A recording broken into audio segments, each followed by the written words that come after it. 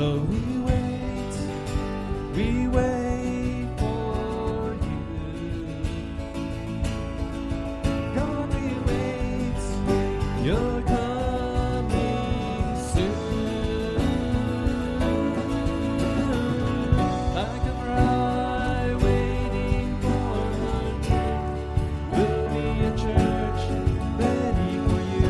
Every heart longing for our King.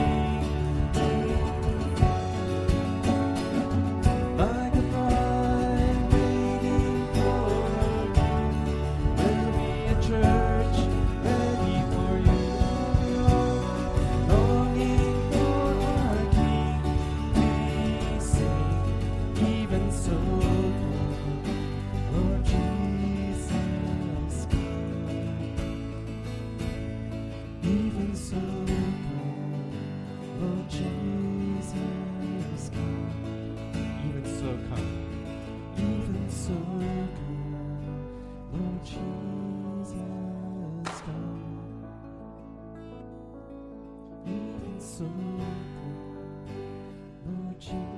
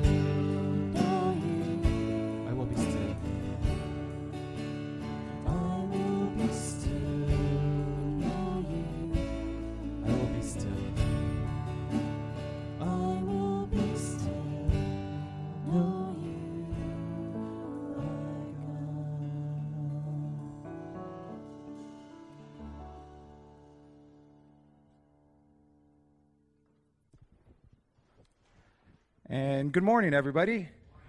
Welcome to Harvest Community Church. If you can please remain standing and greet your neighbor. Well, it is great to see everybody here this morning. I know everybody was so excited about losing that extra hour of sleep, right? Just like me, I looked over at the clock and I was like, goodness, that hour is so precious. But I do enjoy the sunlight, so that's one positive thing there. So everybody, if you go to your announcements, first things first, you'll see in the back here the little cutout. Please make sure if you have any prayer requests or if you are new to Harvest, please just take a few seconds or a minute or two to fill it out and put it in the offering bag when it comes around. That would be great, so don't forget about the welcome card.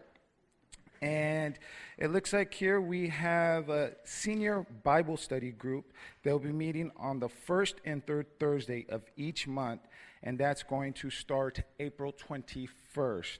So I know at the Bible study they're going to be checking IDs, so make sure you bring your ID with you, all righty? And please contact Ron if you're interested.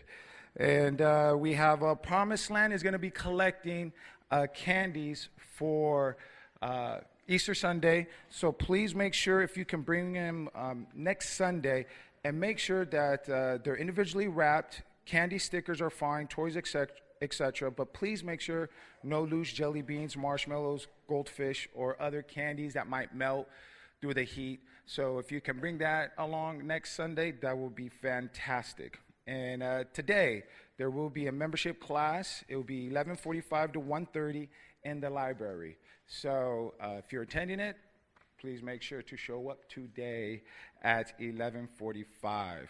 And if you're a man and you have this, turquoise flyer here, if you're hungry and you're a man, today is today to enjoy a nice, great meal.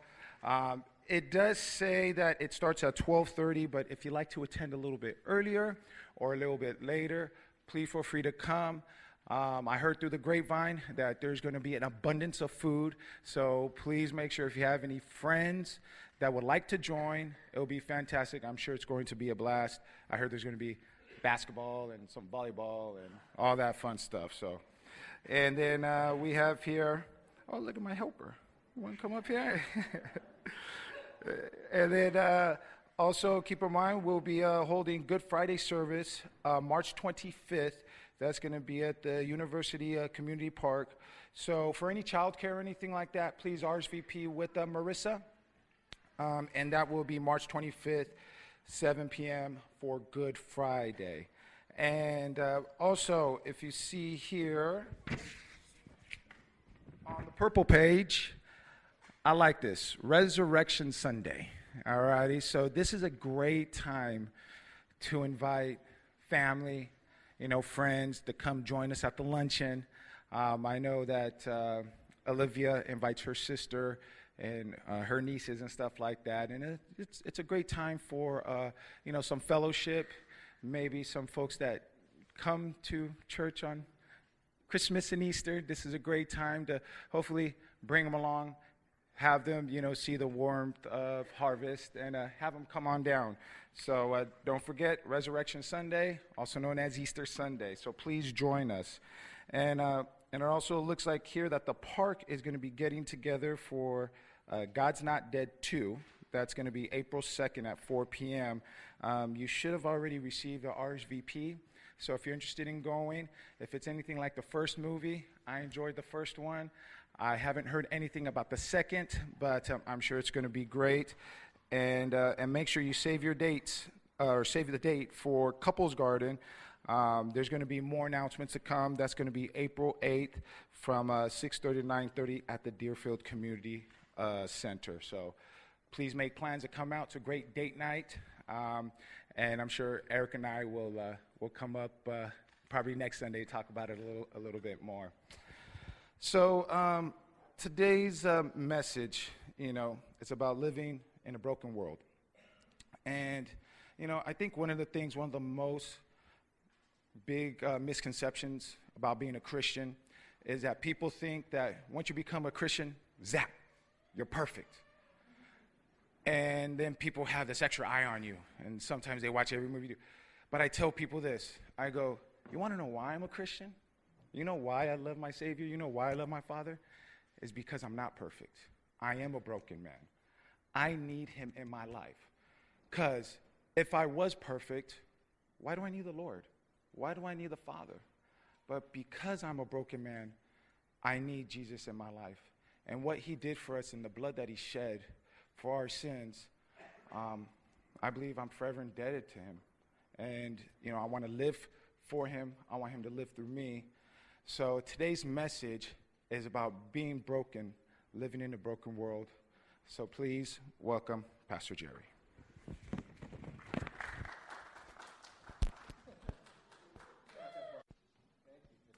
Thanks again for the announcements. I did want to kind of reiterate one announcement for Resurrection Sunday and Good Friday service. So the lavender flyer. Good Friday service, we're going to be focusing on the Old Testament, actually, this time, and going through Good Friday through the eyes of the prophet Isaiah. So we'll be looking at Isaiah chapter 53. So just want to invite you all to be part of that. And this weekend, I'm a little bit more kind of pensive, thoughtful. We got word that on Friday, a good friend of ours, a good friend of Harvest, Jane White, passed away Friday afternoon. I don't know if you remember John and Jane. John is the president of Firefighters for Christ. Both of them are very strong Christians and have been serving God, preaching the gospel all around the world, training firefighters all around the world. And John himself is suffering from cancer. He has been for several years. And less than a month ago, actually it was on Valentine's Day, Jane discovered or found out that she had pancreatic cancer, stage 4 pancreatic cancer. And the doctors literally told her that weekend she only had a few weeks to live, and it was true. So we're just kind of getting some information about the services for her, and we'll let you know as more information comes out. But I think that with this kind of news, I think our message today actually is quite appropriate, and the fact that we're going to be observing communion. So I'd like to begin with us with a word of prayer.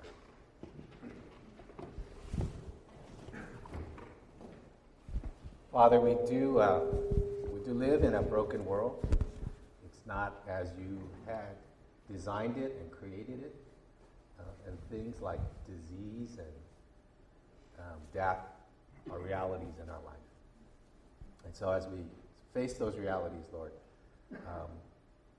remind us where we need to keep our focus on. Remind us what is true and real in life today. And help us not to just see the brokenness, but help us to see what's behind that.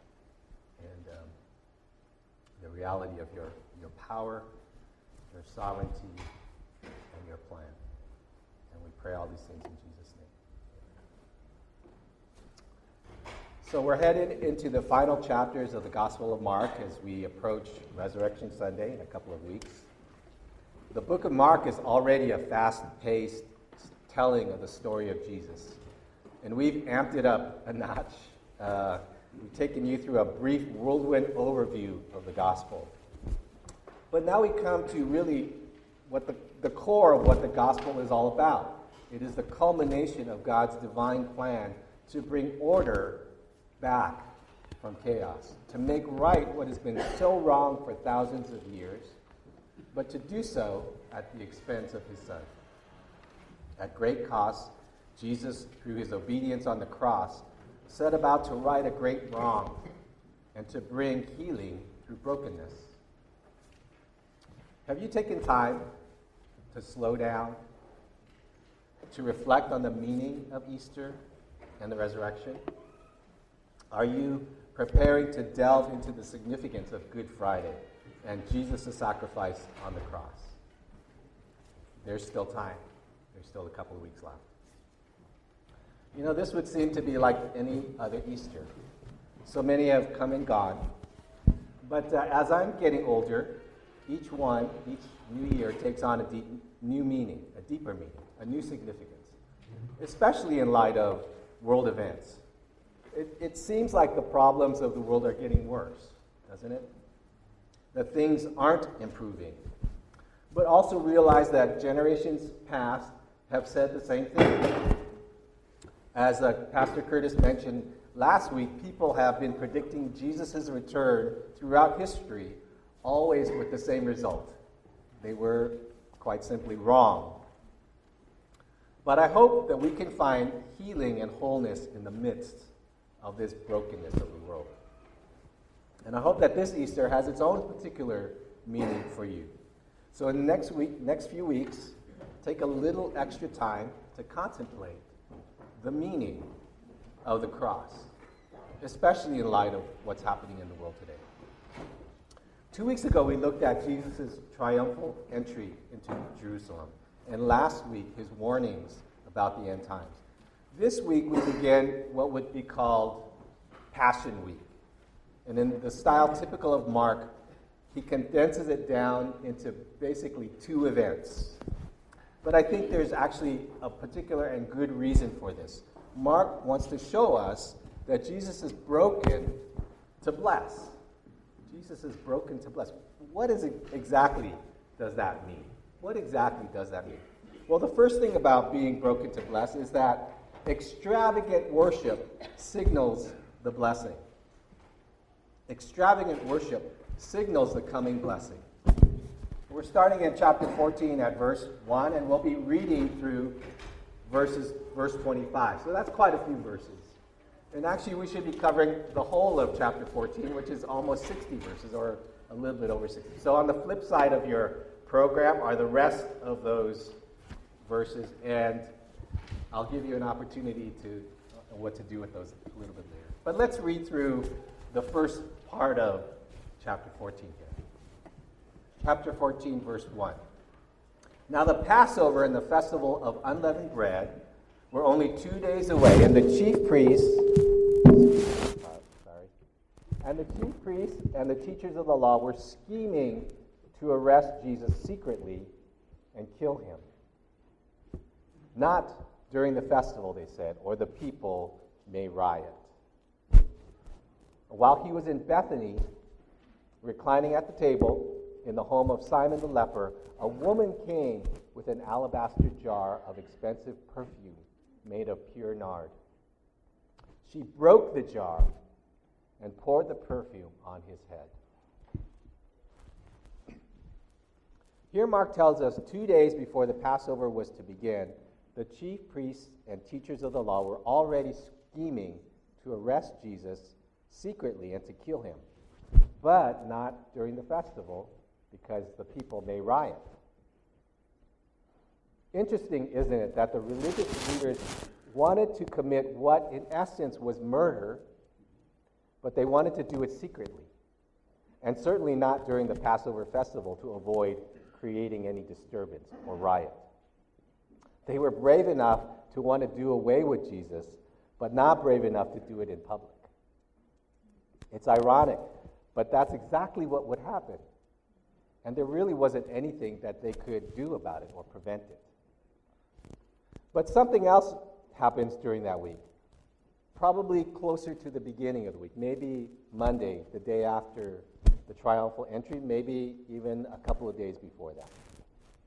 Jesus is hanging out in Bethany. He would hang out in Bethany quite a bit. It was the hometown of his good friends, Martha, Mary, and Lazarus. Those three siblings are mentioned quite a lot in the Gospels. And you may remember that Martha complained to Jesus about Mary not helping out in the kitchen, and another time, Jesus raised their brother Lazarus from the dead. Well, here it doesn't say that Jesus is at their home, but it is at the home of Simon the leper. It must have been Simon must have been someone that Jesus healed from leprosy, because if he still had the disease, he wouldn't have been at home, and he wouldn't certainly have been entertaining people, because that would have been forbidden for somebody with leprosy to come in contact with others without leprosy. But he got the nickname Simon the leper. Kind of interesting. But there must have been some relationship there.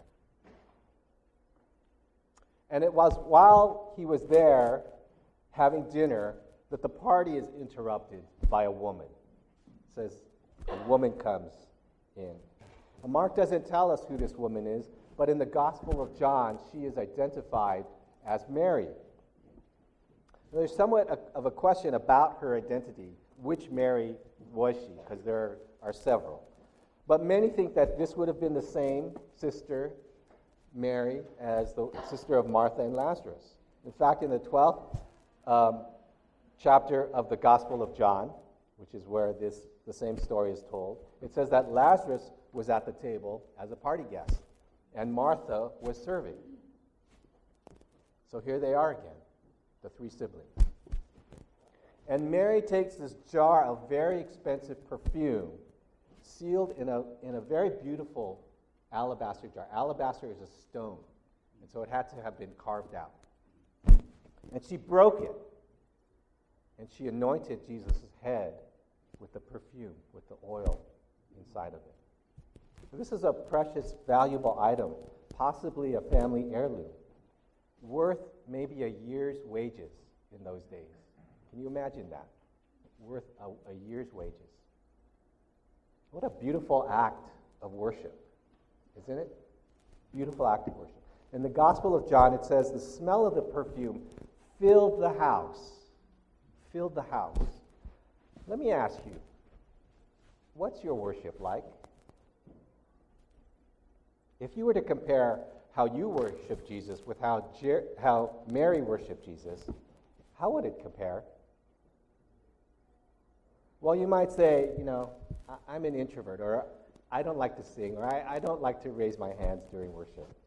I don't express myself outwardly with great emotion or grand gestures of worship. But let me ask you something. Think about something or someone that you really love and get really excited about. What's your emotional response to those things or those people? Do you get excited about a sports team? When you see your children, are you emotional? Does your spouse arouse emotions of love and devotion in you? You see, we're not talking about ritual here. We're not talking about going through the motions of worship. We're talking about a real relationship with a real person. When our relationship with someone is in the right place, our response to that person is appropriate. It's appropriate. Such is the way our relationship with God should be. But what is the way that it really is? I will confess and be honest with you and tell you that my relationship falls far short of Mary's example to us. Far too often, I'm too embarrassed or too self-conscious about being vocal or demonstrative about my relationship with Christ. I would want to be free to express that relationship and to tell others without hesitation about what Christ has done for me. And it's only through a growing and abiding relationship with the King of Kings that this kind of devotion can come. I hope that's what you would want in your life as well. Mary does make this extravagant display of worship to Jesus, much to the dismay of those around her. But it doesn't matter. In fact, this is actually a signal. This is a sign, a foreshadowing of what is to come. You see, it's only through a broken vessel that the blessing can be released. It's only when the bottle is broken that what it's containing can be released. Like I said, alabaster is a precious stone. And for the perfume to be preserved, it would have had to have been sealed in that jar. Another translation calls it a box. The only way to release the perfume would have been to break the jar. And that's exactly what Mary did.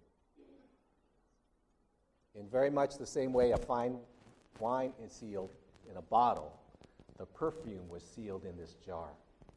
But once the bottle is broken, it would have had to have been used right away.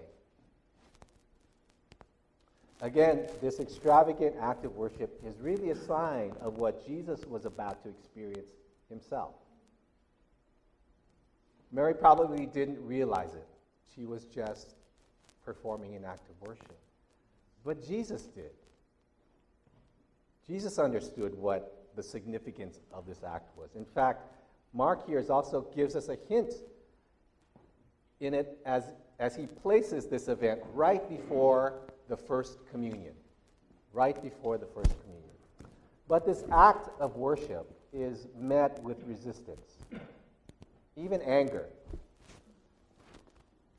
But the blessing cannot be deterred by hostile thinking. Verse 4 says, some of those present were saying indignantly to one another, why waste this perfume? Why this waste of perfume? It could have been sold for more than a year's wages and the money given to the poor. And they rebuked her harshly. Leave her alone, Jesus said. Why are you bothering her? She has done a beautiful thing to me.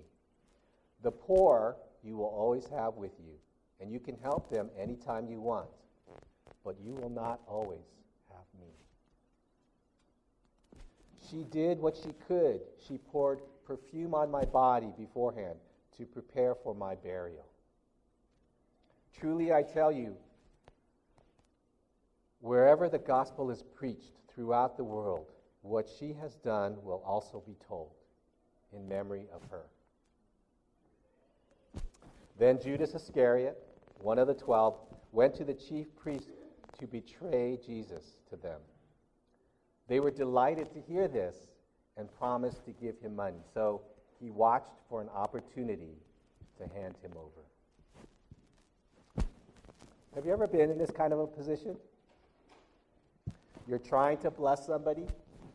You're wanting to express your worship of God in a tangible way, and someone makes a big deal of it.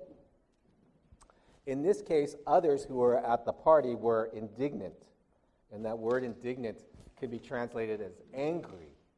They were responding in an angry way. Matthew states that the disciples were among those taking exception to this act, and in the Gospel of John, Judas Iscariot is pointed out by name. And John says it's because he was the treasurer. And it says that he would pilfer from the treasury for his own use. So not only was Judas a traitor, but he was an embezzler as well. They say that this perfume could have been sold and the proceeds given to the poor. Now, something tells me they weren't only looking out for the needs of the poor. But Jesus' response is interesting, isn't it? He says, leave her alone. She's doing a beautiful thing. You're always going to have the poor, but I'm only with you for a little while. They still don't understand completely what's going on here. Even though Jesus has already warned them that he would be turned over to the religious leaders to be crucified on a cross, they were either too dense to understand or they were in denial. Or maybe both. But clearly, Jesus says that what Mary is doing is preparing his body for burial by anointing him with what would be used for burials, perfume. A perfume would have been used to kind of prevent or take away the foul stench of a decaying body. But again, there's a lack of understanding on their part. Instead, they complain to one another and to Jesus that the money could have been used in other ways. But Jesus graciously accepts Mary's worship and in fact blesses her for the act. He says that she will forever be remembered when anybody thinks about the gospel. We should never use our worship as a means to escape taking care of those in need. But we should also never use the poor as a reason for withholding our worship of God. Both are necessary. And both can be accomplished without being mutually exclusive. But it seems that that's all that Judas needed to hear. Immediately, it says he goes to the chief priests to plan to betray Jesus. Satan is always looking for ways to thwart God's will. Even when we seek to bless God, Satan turns it around and uses it to influence, and uses those in his influence. Does this surprise God? I don't think so.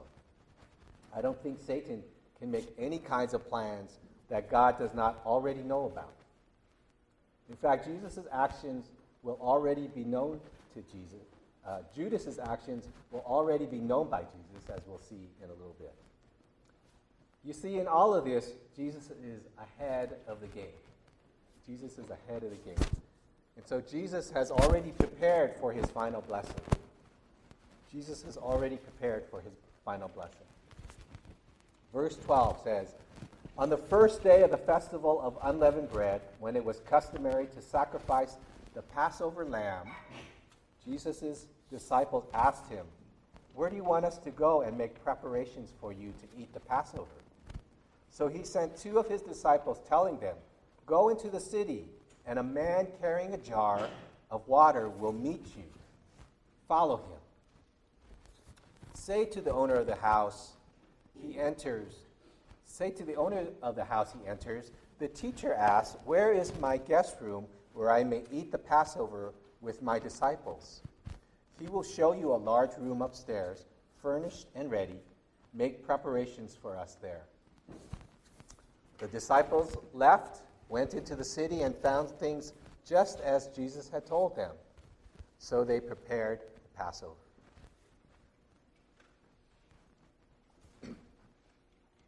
As the Passover festival begins,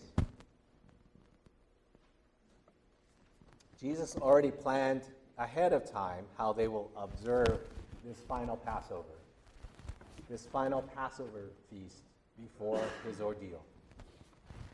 He gives specific instructions to the disciples in much the same way he gave specific instructions to them in chapter 11 before his triumphant entry into Jerusalem. He says, "Go into the city and you'll find a man carrying a jar of water. Follow him and he will lead you to a house where he will show you the upper room where we will observe the Passover meal together." It seems as though Jesus and the owner of the home know each other already and have prepared ahead of time. Much of what was to happen was already known by Jesus. I think it demonstrates the sovereignty of God. The sovereignty of God. Sovereignty means not only did God know what was to happen, in some ways, he ordained it to happen. That doesn't diminish the responsibility of the people bringing these things about, but it does mean that God uses those things to make his greater will come to pass. When I get overwhelmed with the events of life, I really need to slow down and remember God is sovereign, that he ordains the sun to rise in the morning, the earth to continue to spin on its axis, the moon and stars to continue in their path. One way to remind ourselves of this is to read through the Psalms, to do it every day, maybe in the morning, the first thing you do when you wake up.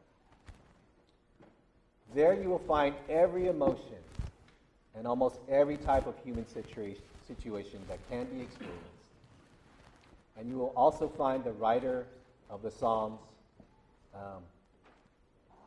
talking about God's hand working in everything. You see, God always has a greater plan. He always has a greater plan. Now, during this Passover feast, Jesus reveals that there is indeed a greater plan.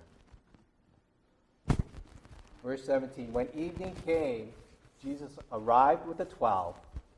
While they were reclining at the table eating, he said, "Truly I tell you, one of you will betray me, one who is eating with me." They were saddened, and one by one they said to him, "Surely you don't mean me." "It is one of the 12, he replied, "one who dips bread into the bowl with me. The Son of Man will go just as it is written about him. But woe to that man who betrays the Son of Man. It will be better for him if he had not been born."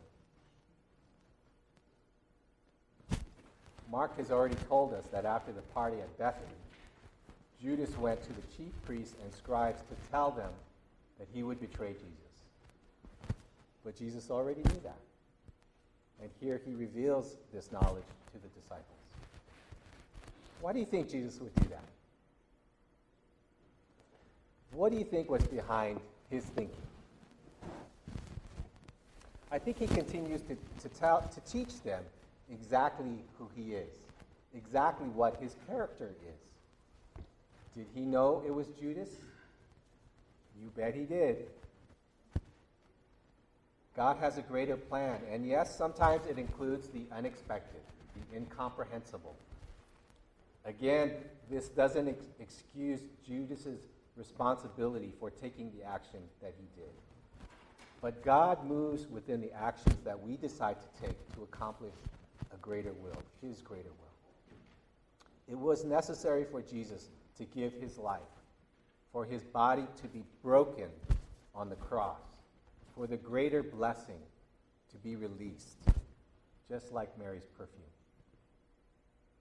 Because Jesus is the ultimate symbol of broken to bless. Jesus is the ultimate symbol of broken to bless. It says, while they were eating, Jesus took bread, and when he had given thanks, he broke it and gave it to his disciples, saying, "Take this. This is my body." Then he took a cup, and when he had given thanks, he gave it to them, and they all drank from it. "This is my blood of the covenant, which is poured out for many," he said to them. "Truly, I tell you, I will not drink again from the fruit of the vine until that day when I drink in the kingdom of heaven." And when they sung a hymn, they went out to the Mount of Olives. You know, every month we take communion. Every month we take communion, the remembrance of what Christ did for us.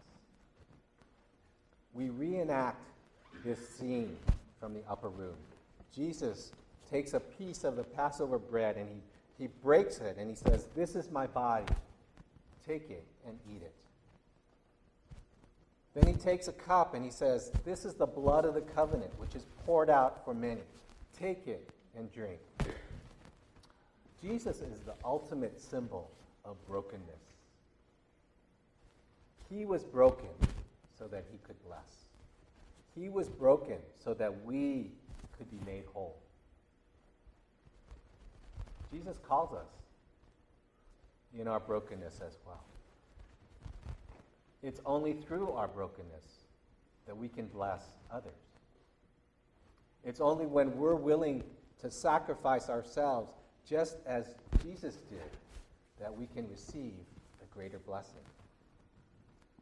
Paul says that we have this treasure in jars of clay, that the greater blessing of the gospel may be revealed to the world. And it's only when our vessel is broken that treasure can be released to a broken world. When we're looking at only our own needs, we can't be a blessing to others. But when we willingly give up our rights so that others might live, we become a blessing. We can be broken to bless. Jesus was broken to be a blessing. Are you willing to do the same? I wonder what it was like being in that upper room with Jesus. I wonder what was going through the minds of the disciples as Jesus tells them one of them would betray him.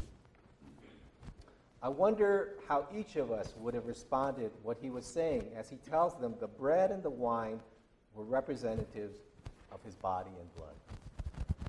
And then I wonder how we would have responded to the rest of the ordeal that Jesus went through. Like I said, on the back of your program, you'll find the rest of the verses from chapter 14 listed. I'd like to challenge you to read those verses each day, and they're listed day by day through Friday, and reflect on the last few hours before that Friday, that Good Friday. To prepare yourselves to observe the actual Good Friday when we meet on March 25th. In a few moments, we're going to take communion. We will recite those words once again. This is my body broken for you.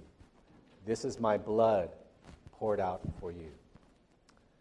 But I thought as a devotional practice, we might take a few moments, a couple of minutes, and watch some film clips of this very scene, this upper room scene, before we actually take it ourselves. And imagine ourselves sitting in that room with Jesus.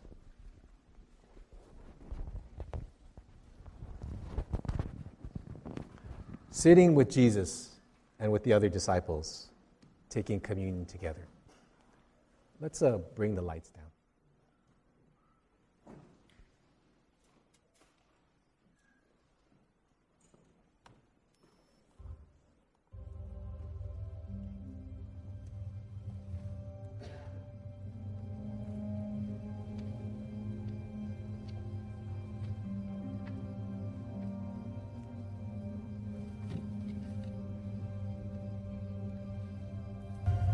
Tundra ai. Avata abata nash. Yeve khayok lehon. Ai. La. Kaltum nem hakti na seltumma. Ila thil komara hem haki ita. Hithe hivo denala dena. Kokavel de na faith the kom. Tun. Hivo le kom. Tun maha amanin be.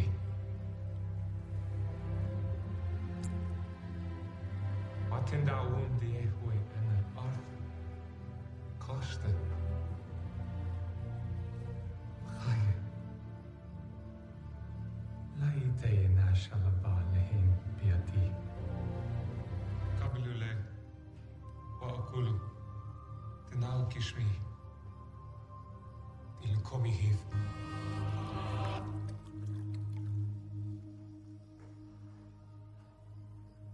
Kapilu. Steo. Tenademi. De breitha chadatha di hiv lekom wathrabin di mashlech chatayin. Bodo denale de grani.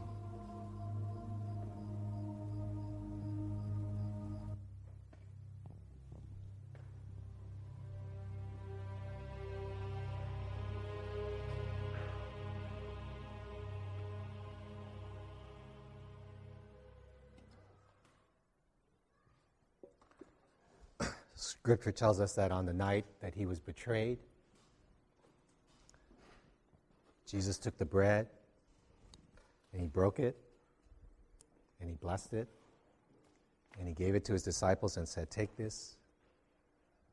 This is my body broken for you. As often as you do this in remembrance of me." Let's pray together.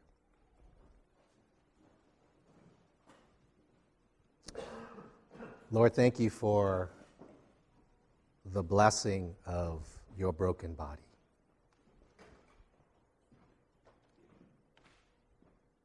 We don't always comprehend it.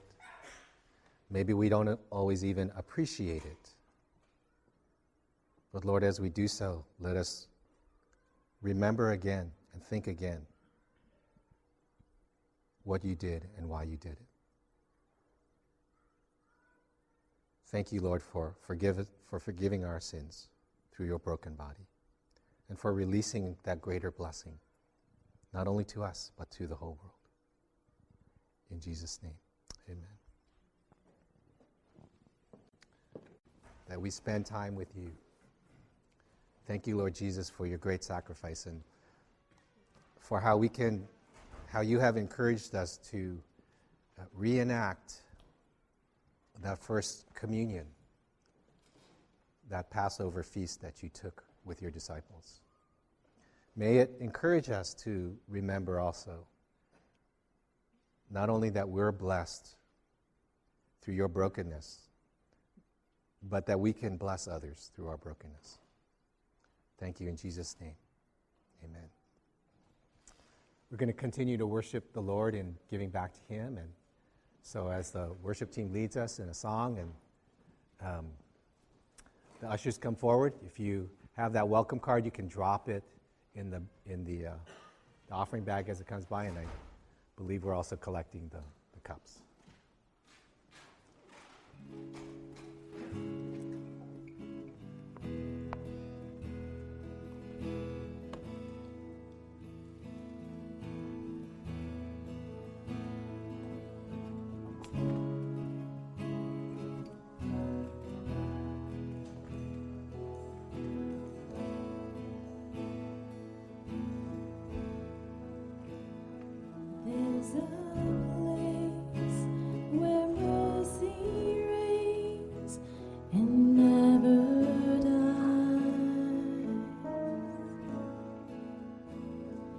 There's a place where streams of grace flows deep and wide. And all the love I've ever found comes like a flood, comes flowing down. At the cross, I surrender my life. I'm in awe of you. I'm in awe of you. Where your love ran red and my sin washed white. I owe all to you. I owe all to you, Jesus.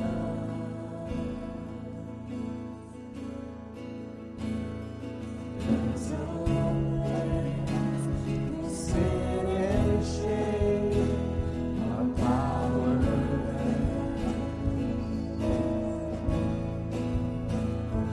Where my heart has peace with God and forgiveness.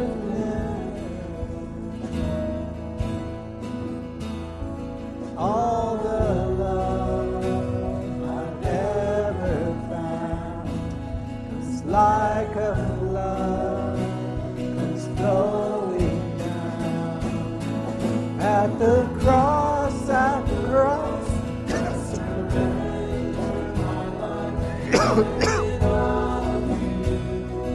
I'm in awe of you.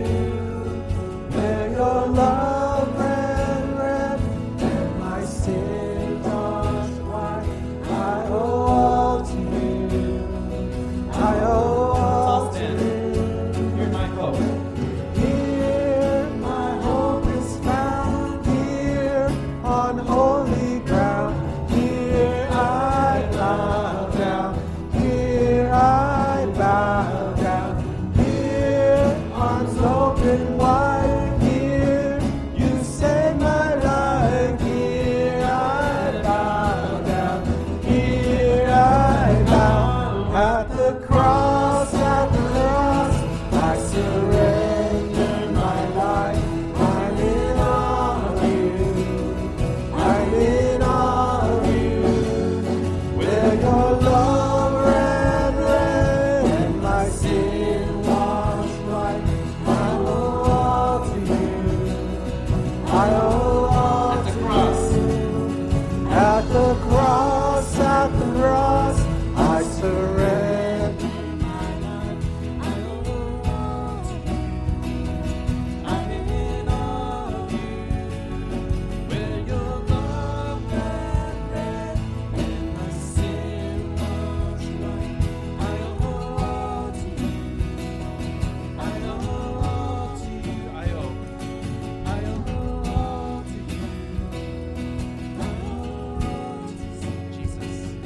Jesus.